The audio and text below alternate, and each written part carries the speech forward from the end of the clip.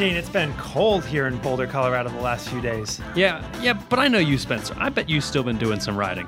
That's right. I've been trying to stay active, getting out and riding as much as I can, and there's a reason for that, because if you're an active cyclist or a runner or any sort of athlete, you could get a great deal on life insurance with Health IQ. Yeah, they're a pretty cool company, and they're really great for people like you and me. 50 miles it's really not that much to get in during a week, even when it gets cold out there. Yeah, if you ride 50 miles a week or more, you'll be eligible for this great rate on life insurance. All you have to do is go to healthiq.com/VeloNews, and you get that free quote. Thanks to Health IQ for sponsoring this episode of the Velo News Podcast. Let's get on with the show. All right, it's the Velo News Podcast. I'm Spencer Paulison, coming to you from Boulder, Colorado, here with Dane Cash. And also via Skype, we have our very own Andrew Hood coming to you from Spain.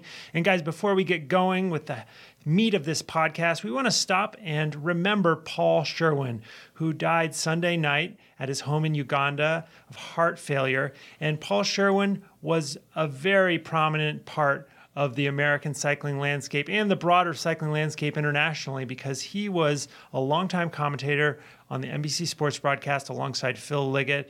I remember growing up as a kid watching the Tour de France, listening to Phil Liggett and Paul Sherwin call the action, and it really came as a shock that he died at 62. Very sad news. Hoodie, I'm sure that you saw Paul Sherwin quite a bit behind the scenes when you were covering the Tour de France as a journalist all these years. Yeah, that's right. I first met Paul going back into the 90s. He was already working as a Motorola PR man for a little while there, and then he went full-time with the race announcing. He and Phil Liggett, 33 years together. I think someone told me that was the longest-running sports commentating duo in television broadcast history. I'm not quite sure if that's true, but it's got to be right up there at the top if it's not. It was an interesting anecdote for me, just remembering Paul. I mean, I knew him so many years that the funny thing is kind of that I never really knew him as the TV broadcaster, because whenever he was at the race broadcasting the race live, I was covering it at the finish line or driving in a car lost somewhere in France. So I only knew him, at the race starts or at the finishes, and kind of knew him, off the TV cameras. And I must say he was just as authentic in person as he came across on the broadcast. And that's why I think so many people were so moved and touched by his loss.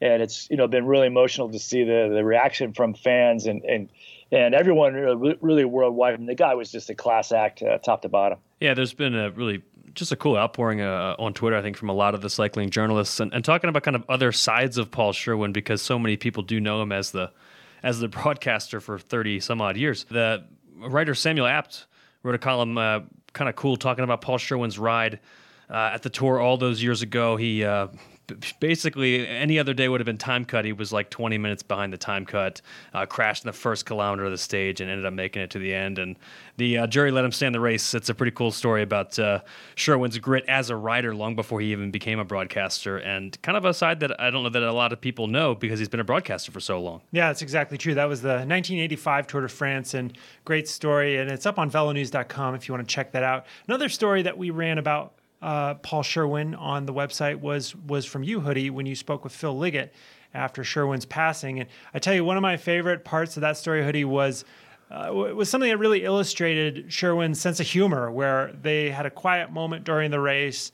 They were broadcasting, trying to think of something to say, and then they start talking about this sort of random, dilapidated French chateau that the helicopters were flying over and showing footage of. You want to tell me the rest of that story, Hoodie? Yeah, I think this was in the early days of their broadcasting team. And like you said, there was some transition stage across the middle of France. And there was this old chateau, and Phil Liggett's just trying to fill some dull time on the broadcast. And Paul Sherwin just chimes in and goes, "Oh, yeah, that's where Louis XIV must have stayed." And it became kind of a joke. It's almost like, George Washington slept here. Right. And it was one of those kind of jokes where whenever they saw an old fortress or some sort of chateau, they said, "Oh, yeah, that's where Louis XIV used to hang out." and now they were saying he was remembering how now, as all you guys know, have been to the Tour, they give you a big book that is chock full of all those little anecdotes and those little historical references to every little landmark along the Tour de France route. And all the broadcast guys really rely on that, so that every time it comes across the stage at stage 13, they can see actually where Louis XIV did sleep and where all these other things happen in French history, or the geology and the for even culinary landmarks for the region. So, those guys used to have to just make it up, and they would be talking for God knows hours at a time with a bunch of dead time on the broadcast. Well, Paul Sherwin will be very sorely missed, and Tour de France broadcasts are just never going to be the same now with him gone. So we're sending our condolences to all his friends and family out there, and definitely thinking of Paul Sherwin this week. All right, now, so Hoodie, you just got back from a little vacation to India, but before that, you had a pretty interesting trip to the Movistar team camp, didn't you? That's right, and I would say India was quite an amazing place. It's not the best place to ride a bike. Let's just put it that way. Yeah, I think it'd be quite suicidal to try to get in a bike there, and between the traffic and the smog, man, it wouldn't be a great place to ride. Even though there must be some good places to ride, I think up in the Himalaya would be spectacular. But man, in Rajasthan and stuff where we were, it's like the last thing you want to do is be on a bike. Yeah, you don't see many Indian pro cyclists, do you? Not yet. I don't think. Yeah, maybe someday. Maybe someday. Yeah. We went to a race in India quite a few years ago now. It was the 2010 Commonwealth Games. Oh, yes. Right. Quite an event there. In fact, when I was back in India, I was back in Delhi for a few days. And just thinking about that time, I spent about 3 weeks in Delhi during that trip.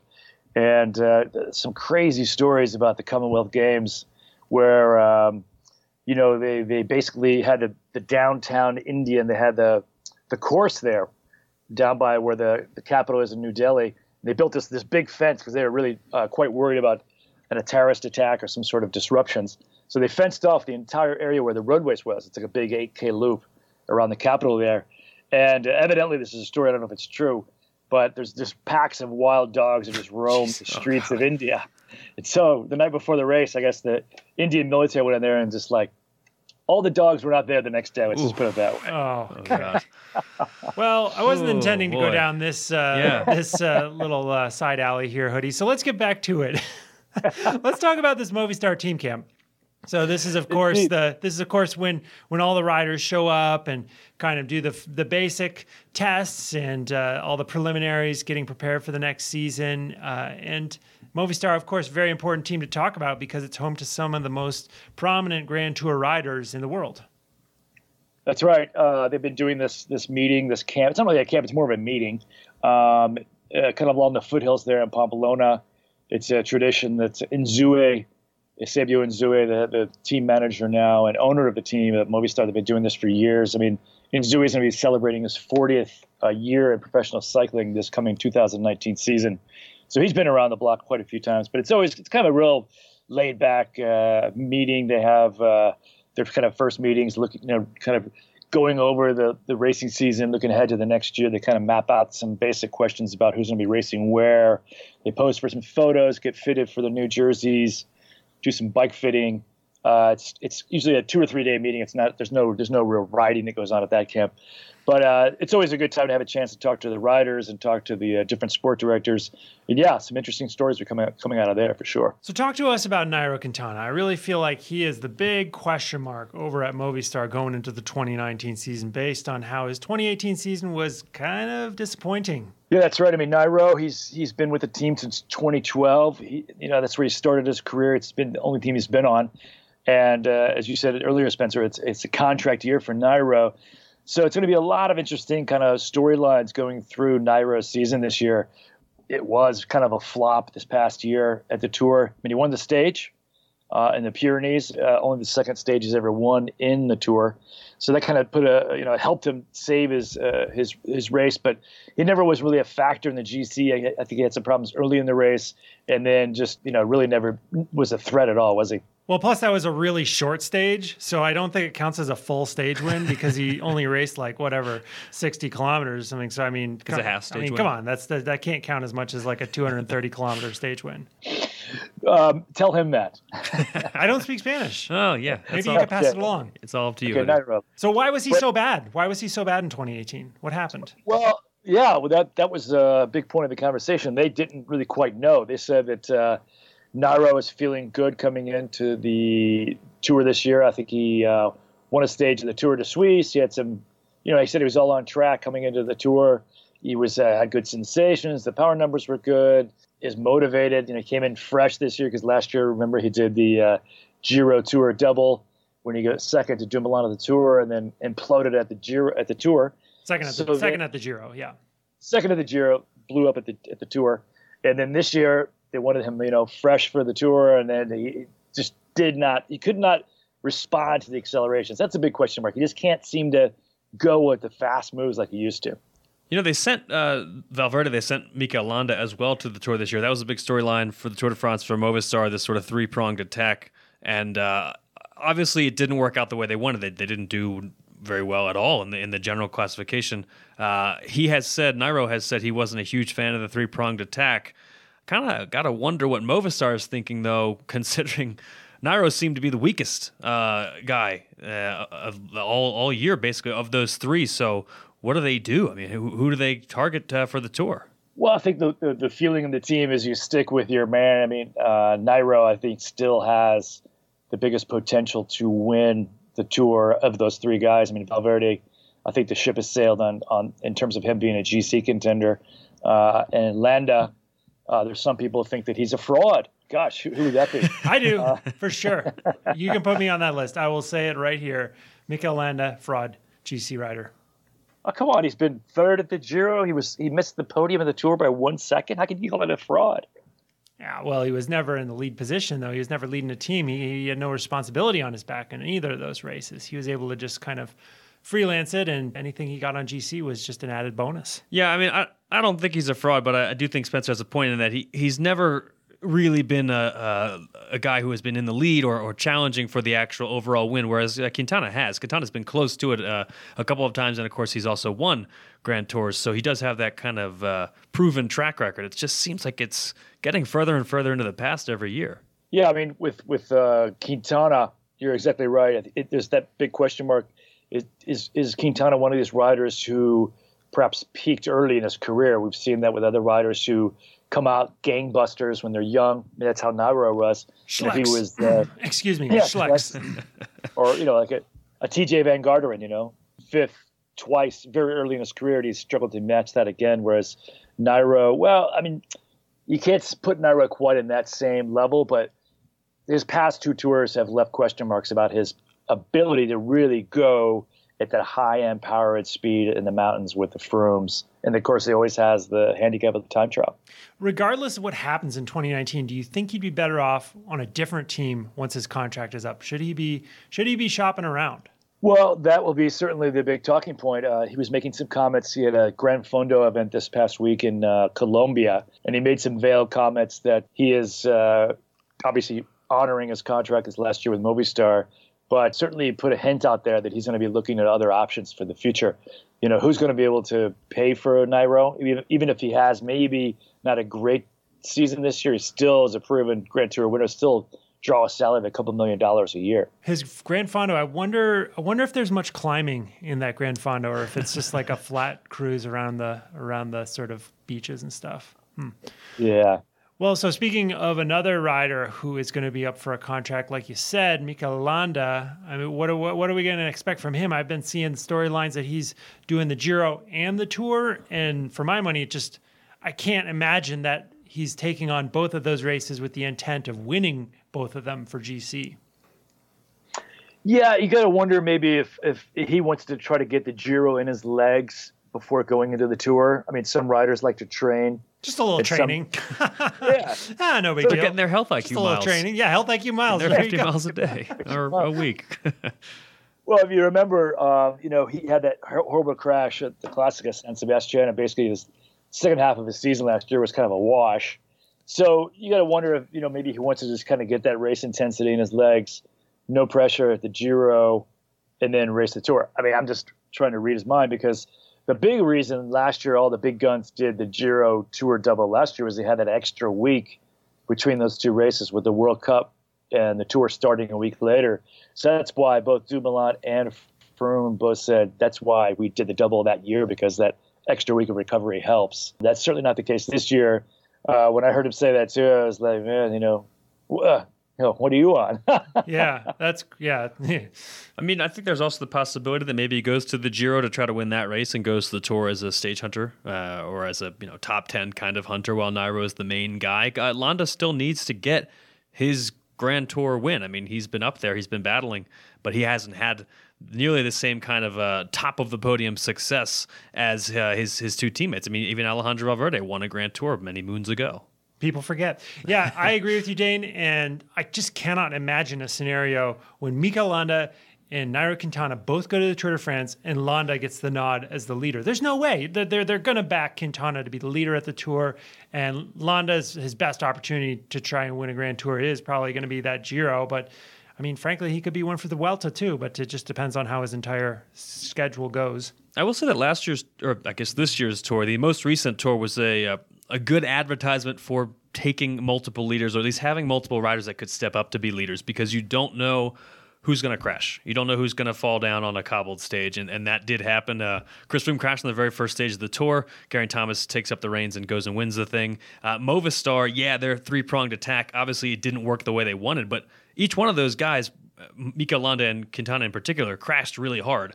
And if their teammates had been up for it and fit, they might have been able to take up the mantle. Obviously, it didn't work out, but it is kind of nice to have that second guy if the crash happens in the first week, which we've seen a lot of, especially if you're Richie Porte, in the last couple of years. Sorry, Richie. Yeah, sorry, Richie. This is kind of an anti-Richie Porte podcast. Oh, come on. Well, we definitely we like to give him some grief. We'll see. Maybe next year. Maybe 2019 is the year Richie Porte wins the Tour. Next year. Hope springs eternal. But back to Movistar. We've got to talk about Alejandro Valverde as well, Hoodie. What's his schedule going to look like in 2019? I mean, he's the reigning world champion. There's a lot of hype surrounding him. And he can do it all too. He could be winning races from February all the way through to October. And it's basically, I think, his calendar. No big deal. He wants to really just enjoy this year in the rainbow jersey. He was talking about how emotional he was when he won it, of course, and just for him, how special it's going to be. He said for him to be wearing that jersey at every race that he starts this year, except when it's in a time trial. But the big kind of new thing in his calendar this year is he is going to finally race the Tour of Flanders. He certainly doesn't go there with any expectations of winning it, but he said he wants to at least race the Flanders once. He said Roubaix is off. No way he's going to race Roubaix, even with the honor of wearing the rainbow jersey. He said, I need to gain another 8 kilos before he could even try to race Roubaix. But yeah, I mean, right now it seems like he's lining up to do the Giro, question mark for the Tour, and then go to the Vuelta, and then to the Worlds. I really like the idea of Valverde going to the Tour of Flanders. I mean, he's not going to be the top favorite or in the top 5 favorites probably, but I wouldn't be that surprised if he came out as a winner. I mean, he's got the punchy skill set. He's a really good bike handler. Cobbles are a really different beast, but if there's anybody that can do it, I wouldn't put it past him. I agree. And I also think it'd be great to see him put on 10 kilos. Ooh. That'd be kind of fun. Yeah. Be like a little bit of I don't know, you could like kind of blend into the peloton. They might not recognize it.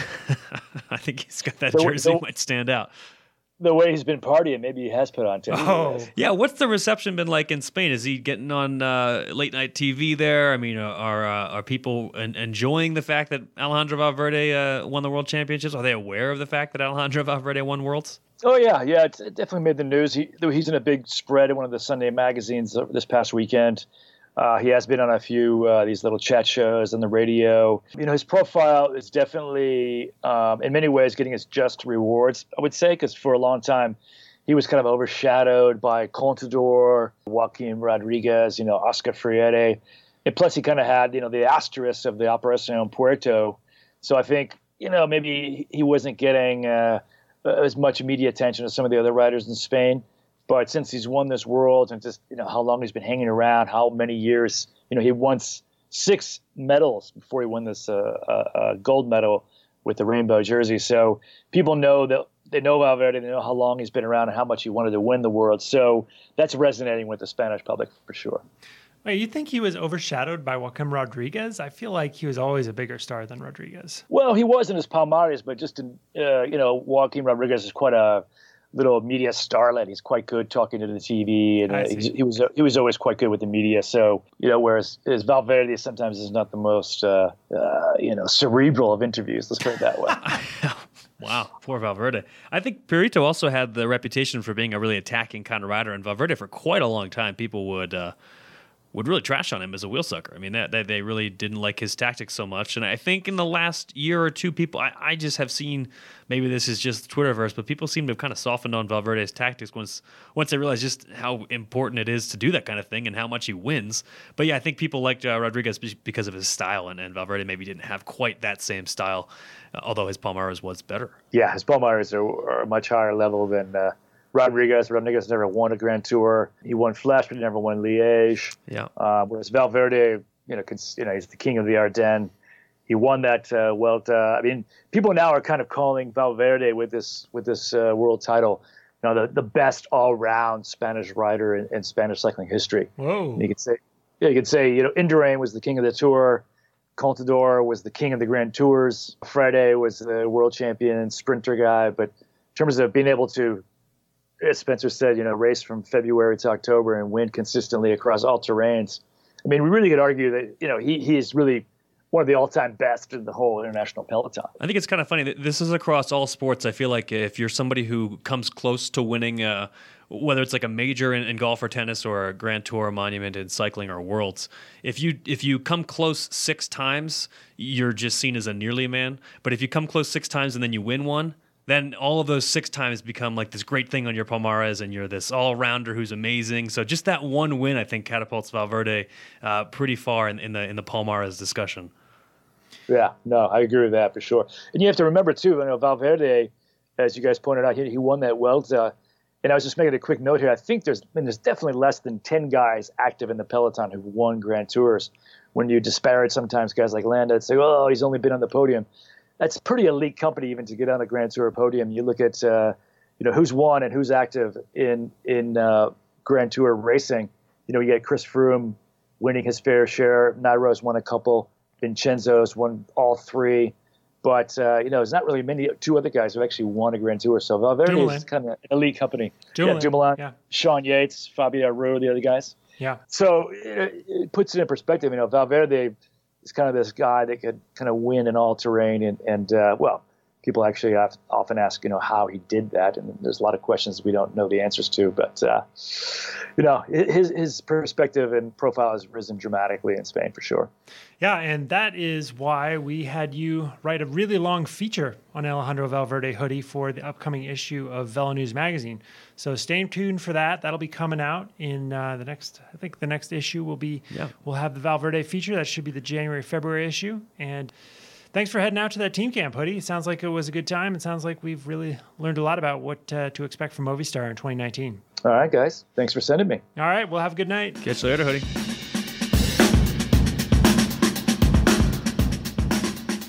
All right. Well, it sounds like Hoodie is off to find some tapas and probably some red wine. Meanwhile, here, Dane, we still have a little more to talk about, and it's your favorite, cyclocross. Oh, not tapas and red wine. It's we're talking cyclocross now. Well, let's just follow up real quick on a couple stories discussed in last week's podcast. First of all, this elite international women's field that we've talked about last week being so strong and so deep.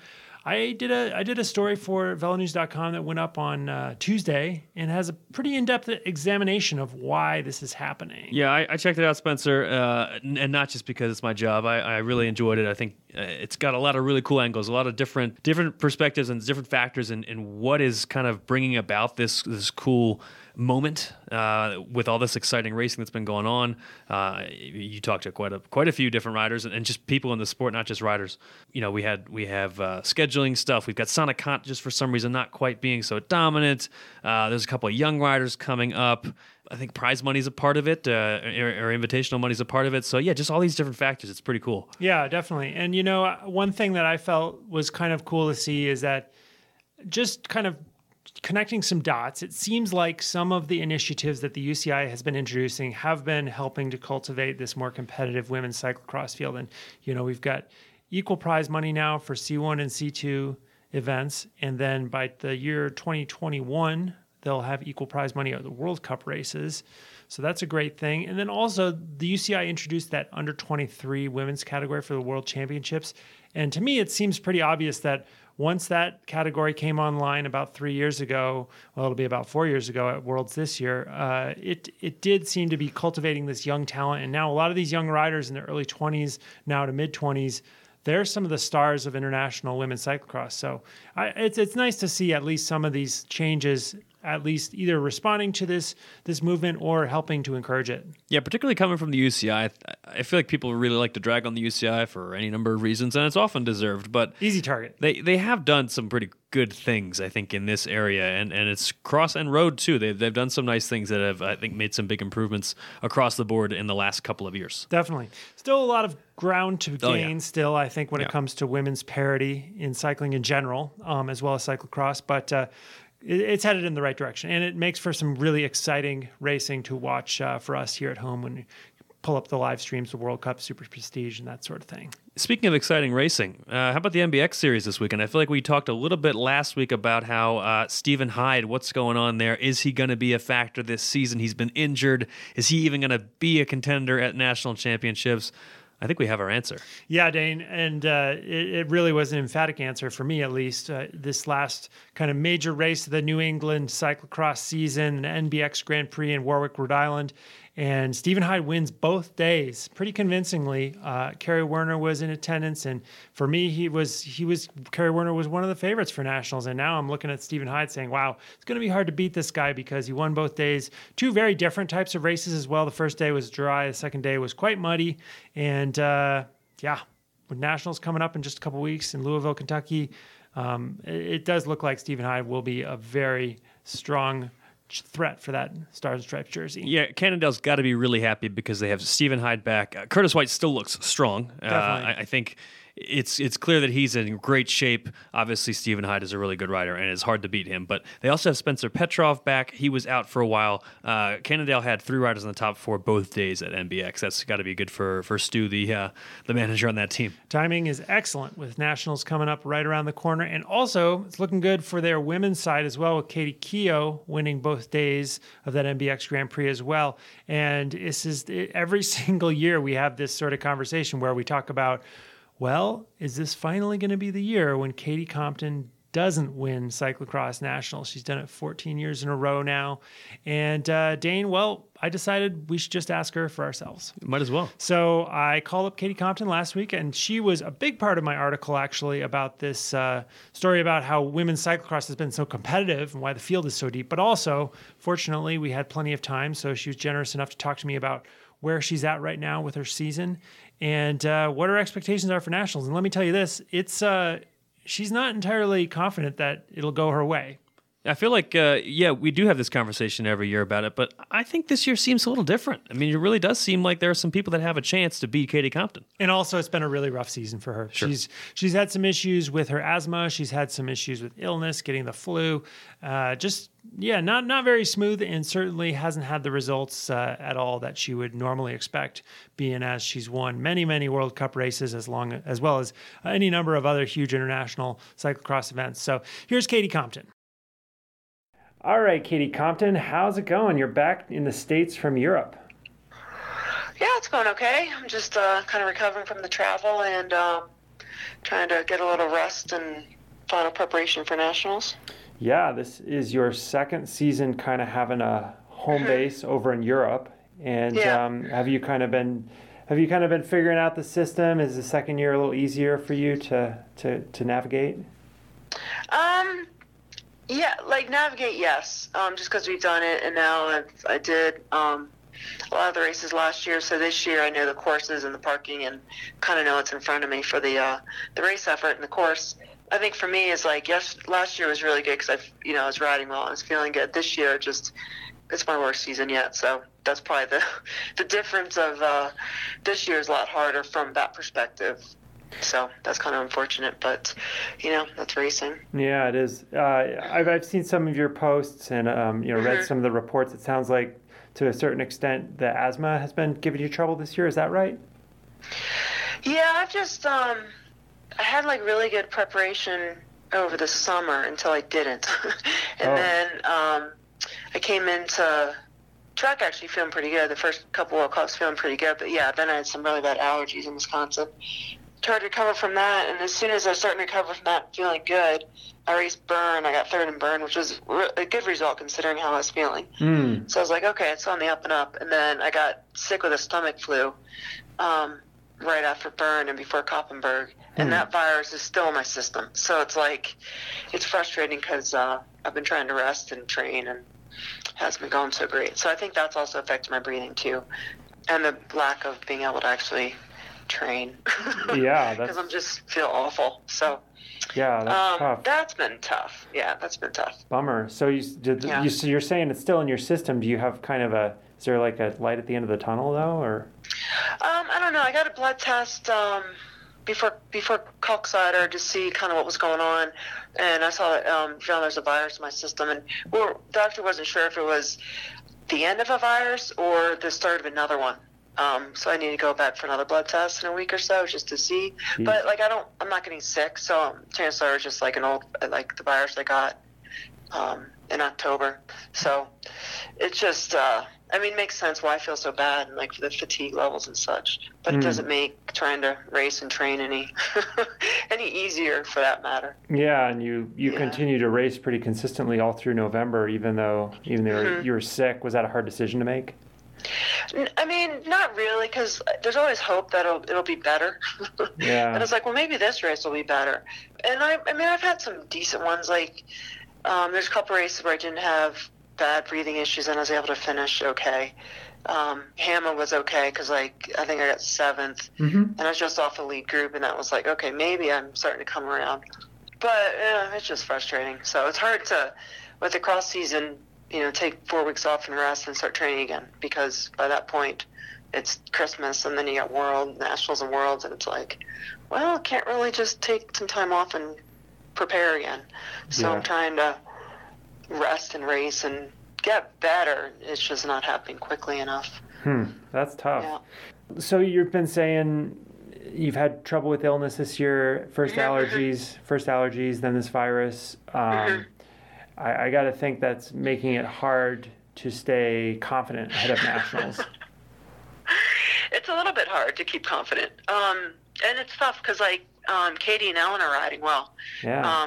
I think Ellen's probably having her best season yet, and then Katie came in, like, super strong, and she won Iowa World Cup, and, they're both really good riders. So, yeah, it's going to be – I think this is the first year where it's like it could go either way. I've had a really good run, and I'm really proud of what I've accomplished. And I knew at some point it would get to this point where luck would run out, and either I'd struggle fitness-wise or sickness-wise, or just my stupid leg pains would come back, something where I wouldn't have a good day for Nationals. So there's always that chance. Like, I'm going to do the best I can and try to rest and prepare as best I can, and then we'll see how the day goes. But I don't know. It is tough to stay confident, but I also know that when I'm on, I'm on.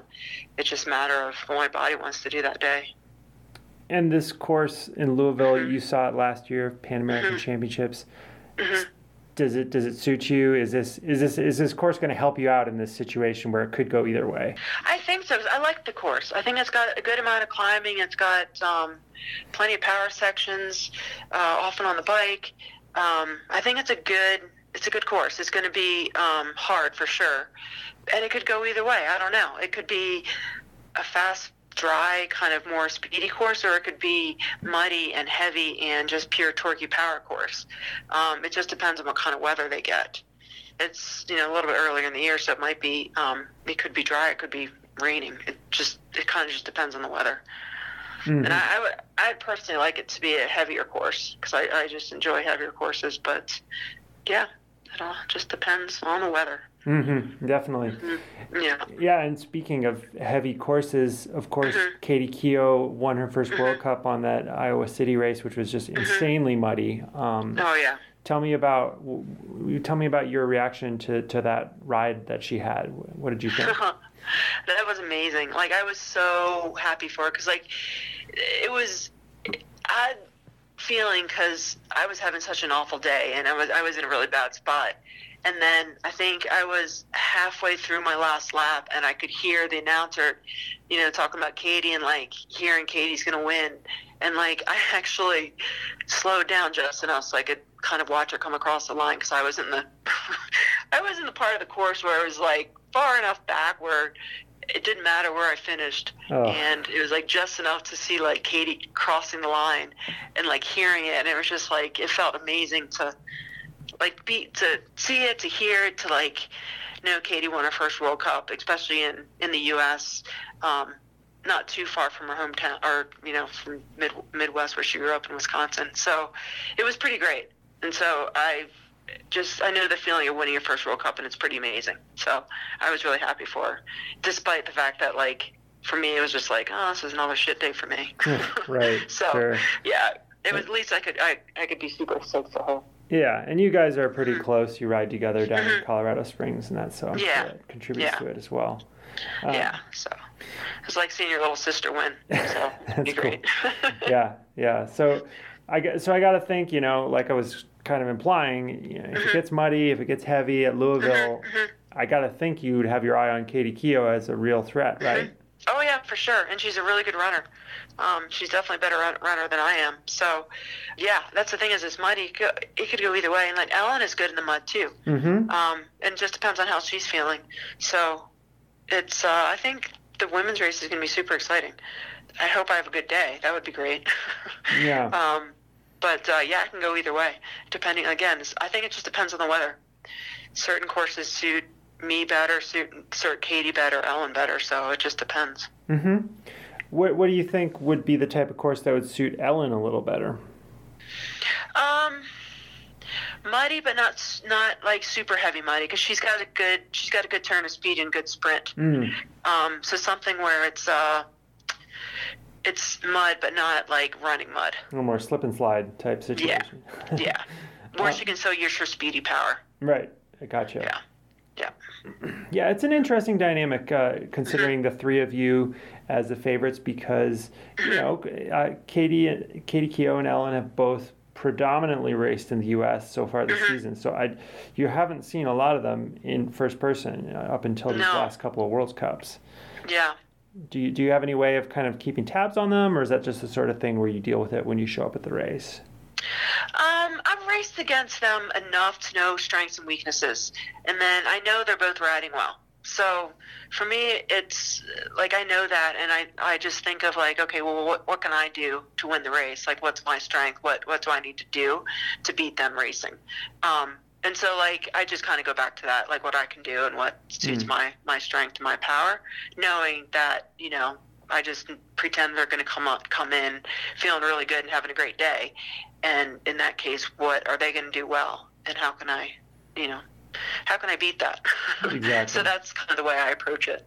Definitely. That makes sense. Could you think of any other riders we should be talking about when we talk about the favorites for U.S. Nationals? That's tough, because I haven't been racing U.S. races, honestly. I've been paying attention a little bit, like through Twitter and like watching like race results, but unless you see the race and like know what happened during it, it's hard to tell who's riding well, or if it's conditions, or if they have mechanicals or whatnot. I think Sonny Gilbert's been riding really well. She's had some good results. She has, yeah. Yeah, Courtney McFadden, as long as her hips are okay, I think she crashed and hurt herself at a race not too long ago, but I think she's doing okay. And she's had some good races. Yeah, she had a pretty good result at Pan American's championship. Yeah, she was fourth there. Yeah. So, I mean, those are always good. And Becca Fahrenheit, she's, I think, learning every race and still getting a little bit faster each race. So, she could always have a good one, too. Well, yeah, it should be an exciting one, and it's definitely an interesting dynamic, being as the races are in December. So hopefully that means we'll see a few more of the top Americans going over for the Christmas races. Yeah, I think so. I'm not quite sure what people are going to do, if they're going to come over for Christmas and then just stay through Worlds, or come over Christmas and then fly back and forth. I think it's better for us that Nationals are in December now. We can just go to Europe and prepare for Worlds. But if you're not used to staying over there for 6 weeks, it could be a little bit difficult. Yeah, definitely. You got to be pretty well set up for that to work out. Yeah, you got to be set up, or you have to be set up and then be able to go to someplace south for warm training in Spain or I don't know, Yeah. Mallorca or something. Yeah. If you've made money. Yeah, right. Bike racers always are. Yeah. Seriously. All right. Well, cool, Katie. This is good info, and I hope you start feeling better. So you can Thanks. Me too. come around in time for nationals. I know, right? I've been lucky a lot of years, so I'm like, it might just swing back. I'm hoping it does. Yeah. Still a lot of racing left. Yeah, for sure. Yep. Cool. Well, thanks again. Yep, no problem. I'll talk to you soon. Well, Dane, it sounds like we should have some exciting racing to watch for at Cyclocross Nationals. Yeah, both men's and women's. Looking forward to it. Definitely. So stay tuned to VeloNews.com for full coverage of USA Cycling's Cyclocross National Championships. And that's coming up in just a couple weeks in Louisville, Kentucky, the weekend of December 15th and 16th. Thanks for listening to the Velo News Podcast, and we will see you next week.